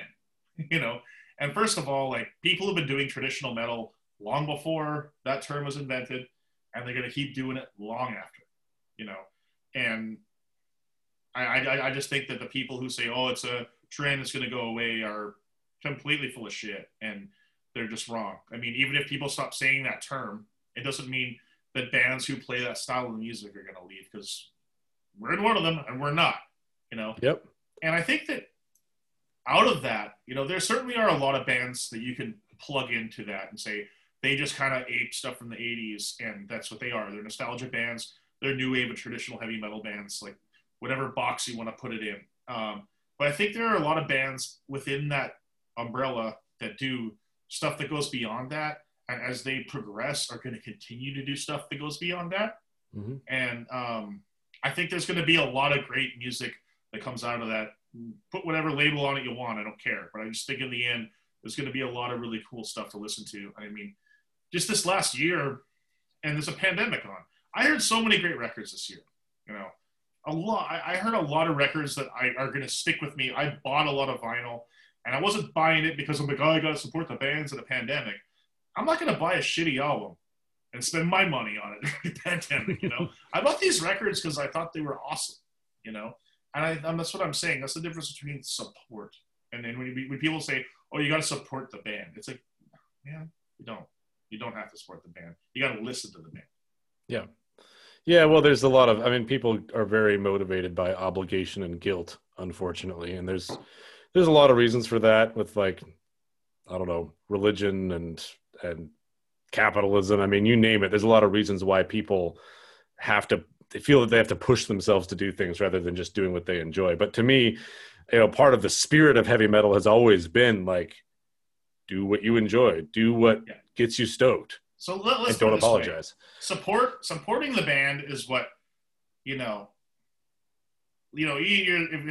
you're in a band and, your buddies that don't listen to metal come out, just because like they want to see it once, and then they buy a shirt and a CD, that's supporting the band. That's like, my friend does this thing, I don't like it, but I'm going to support. That's support. You're a metal fan, you don't need to support. Dude, go out and listen to the band. Pay attention to what they're doing, and either get into it or don't. Make up your own mind. But I think like if people open their eyes a little bit more, and just maybe listen to something after you listen to Killers, and after you listen to Sad Wings of Destiny, and after you listen to Mob Rules, rather than listening to all three of those albums again, try taking a chance on something new, because I think you'll find it more satisfying, even if you don't like it. What you hear. At least you took a chance, and you got something to make fun of later, I guess. But I think if you keep trying that, eventually, I think you'll find a lot of good stuff you like, and you won't have to work very hard. Well, I think it's interesting that on like the New Wave of Traditional Heavy Metal YouTube channel, every time I go and listen to an album on there, which I do pretty often to check out what's going on in the scene, I start looking through the comments, and there's always at least one person who's like, oh, wow, I had no idea music this good was still being made. Yeah. Like every album that gets posted on there, it's like somebody has discovered that for the first time. Yeah, which is crazy. And I guess because, for me, I guess it's crazy because, I have just been paying attention for a long time, and I know that there's been a lot of bands doing this for a long time. And there definitely was a time. I mean, I was talking with, who was I talking to this about? I think it was Cam from Spell. We were talking about, how there was a time where there was like almost, when we were coming up, and, I was playing in I guess we were a thrash band, but we were pretty melodic. Like we added a lot of elements of classic metal and power metal into our music. And he was playing in a band that was very much a power metal band. And we were just talking about how there just wasn't a lot of traditional bands around, but I think that was probably kind of just our scene. Like in Vancouver in the early 2000s, it was all black metal and grindcore and death metal and like comedy bands. There's a lot of fucking comedy bands, but there wasn't a lot. And then like a bunch of us came out, and we were like, oh, these guys are doing guitar solos. What the fuck, But I think that I know for a fact, because I was, my ears were very open, and I've always been a big fan. I'm a heavy metal fan before I'm a musician. Like they go in that order. I've always had my ears out, and I've always been curious and trying to find new bands that I like. And I know for a fact there was lots of bands, both stateside and Europe at that point in time, that were keeping the flame alive, as we say. So, yeah. Well, as I say, I think there may be a kind of phenomenon taking place right now where the genre of traditional heavy metal is kind of transitioning from an edgy pop genre into a traditional music form. And I think that's kind of an interesting process to be watching. And I think if it's done well, and if people stay interested and keeping the flame and passing on different techniques and methods and keep listening to cool traditional metal, that it really could be something that lasts for a very long time. It could become a kind of folk music that, like, people around the world are playing variations on heavy metal for hundreds and hundreds of years. I would really like to think that's a possibility. I think it is, because the main thing, even though we're few in numbers, the heavy metal fans are super passionate. I mean, for better or for worse, we are. We're kind of the only, you don't see, fans of jazz music or fans of like a lot of band, like who dress a certain way, who, kind of wear their hearts on their sleeve all the time, like heavy metal people do. Like we kind of just, always, a lot of the time, we kind of like you or me walk down the street, and generally people know right away those guys listen to metal. Right. It's not, there's not much guesswork involved. So I mean, they're very passionate. So I think like that's a very distinct possibility that hundreds and hundreds of years from now that people will be looking back at all these bands, and maybe it'll be studied as like a course in like fine art schools, a couple Sure. 100 years from now, which would be awesome. Yeah. I mean, Yeah, as long as it stays alive, which and I say that as someone who's spent a lot of time doing classical music, which is alive, but always kind of struggling to like get out from under the weight of everything that happened in the past. Yeah, exactly. So that kind of like relates back to our topic. That's what we're talking about. The past is important. The past is great. The 70s and 80s and 90s were glorious times for heavy music, but it has not stopped.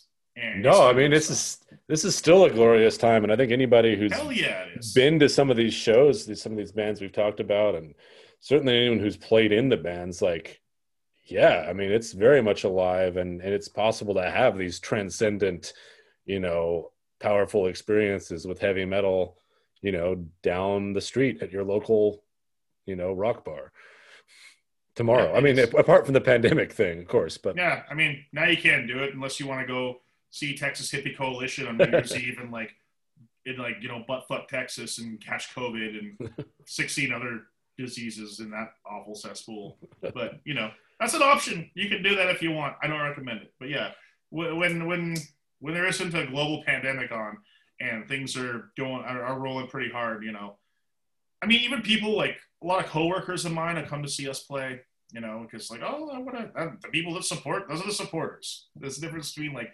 fans and metalheads and supporters. You came out and they always I did not expect to have that much fun. Yeah.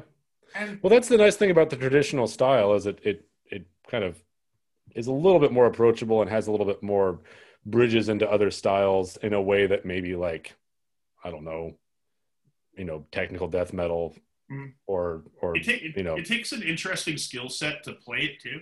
I mean, it definitely takes like a sense of melody, and it takes skill to play any kind of music. So I'm not saying that it's harder to play traditional metal than like tech death or something. But it takes a much more known to most people's ears skill set to play that music. A sense of melody, a sense of groove, a sense of like hooks and what sounds catchy to people. It's kind of based more in making melodies and sounds that people can remember and relate to, rather than making sounds that people either go, whoa, it's like it's based in like it's more traditional and things that people are more familiar with. So one thing that I really like about it is that it's a great vehicle for personality. Mm-hmm. It's and certainly for singers, it's one of the best ways to like really get to perform in a larger than life way and really let your artistic personality have a big impact on the audience. But even just for guitar players, for drummers, for bass players, like there's a lot of opportunities both to like hold down a groove, but also be flashy and to bring your own unique personality to it. Not that that's not true with other kinds of metal, because it is, of course, but it's just there's a particular kind of larger than life performative aspect to the traditional heavy metal, which is what I find so appealing about it. I would agree with that. And it's true of any kind of like offshoot of it, like power metal or anything, where you can just, you're definitely kind of like you're yourself, but you definitely bring out other aspects of your personality. You kind of get to crank it all the way up to 10 or 11, and just like be the loudest fucking version of yourself that you have. So yeah, I definitely agree with that. So, but I mean, I guess we're kind of coming to the end of the podcast here. It's been a minute, and I don't know. I just like to wrap it up by saying with this topic, hey, we're not saying that the old albums aren't the best music that's ever been written. It probably, to my ears, they are, but that doesn't mean that there isn't other good art out there. So expand your mind, expand your ears, go out and listen to some new records, because I think you're going to have a good time doing it and be pleasantly surprised. Yep. Make sure you've got one hand for the past and one hand for the future. Well said, my friend. Well said. So, well, that's about wraps it up for this week in Keepers of the Flame, a classic metal podcast.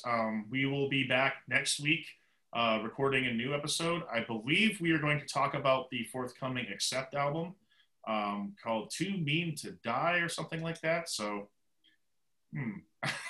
I'm interested as to what that's going to be like. Yep. We'll see if they really are too mean to die. Yeah. And we will likely, this is not confirmed yet, but quite likely we will have our first guest on next week's podcast. So if it all works out, we will have somebody that many of you probably know from the heavy metal scene worldwide joining us for the whole show and deep diving into the new Accept album and bringing a pick of the week and, diving into whatever topic we choose for next week, which we don't know yet. So anyways, thank you all for listening. We really appreciate your ears. Keep the feedback coming. Let us know what you want to hear, and we'll do our best to accommodate. But we really appreciate you taking your time to listen to our podcast.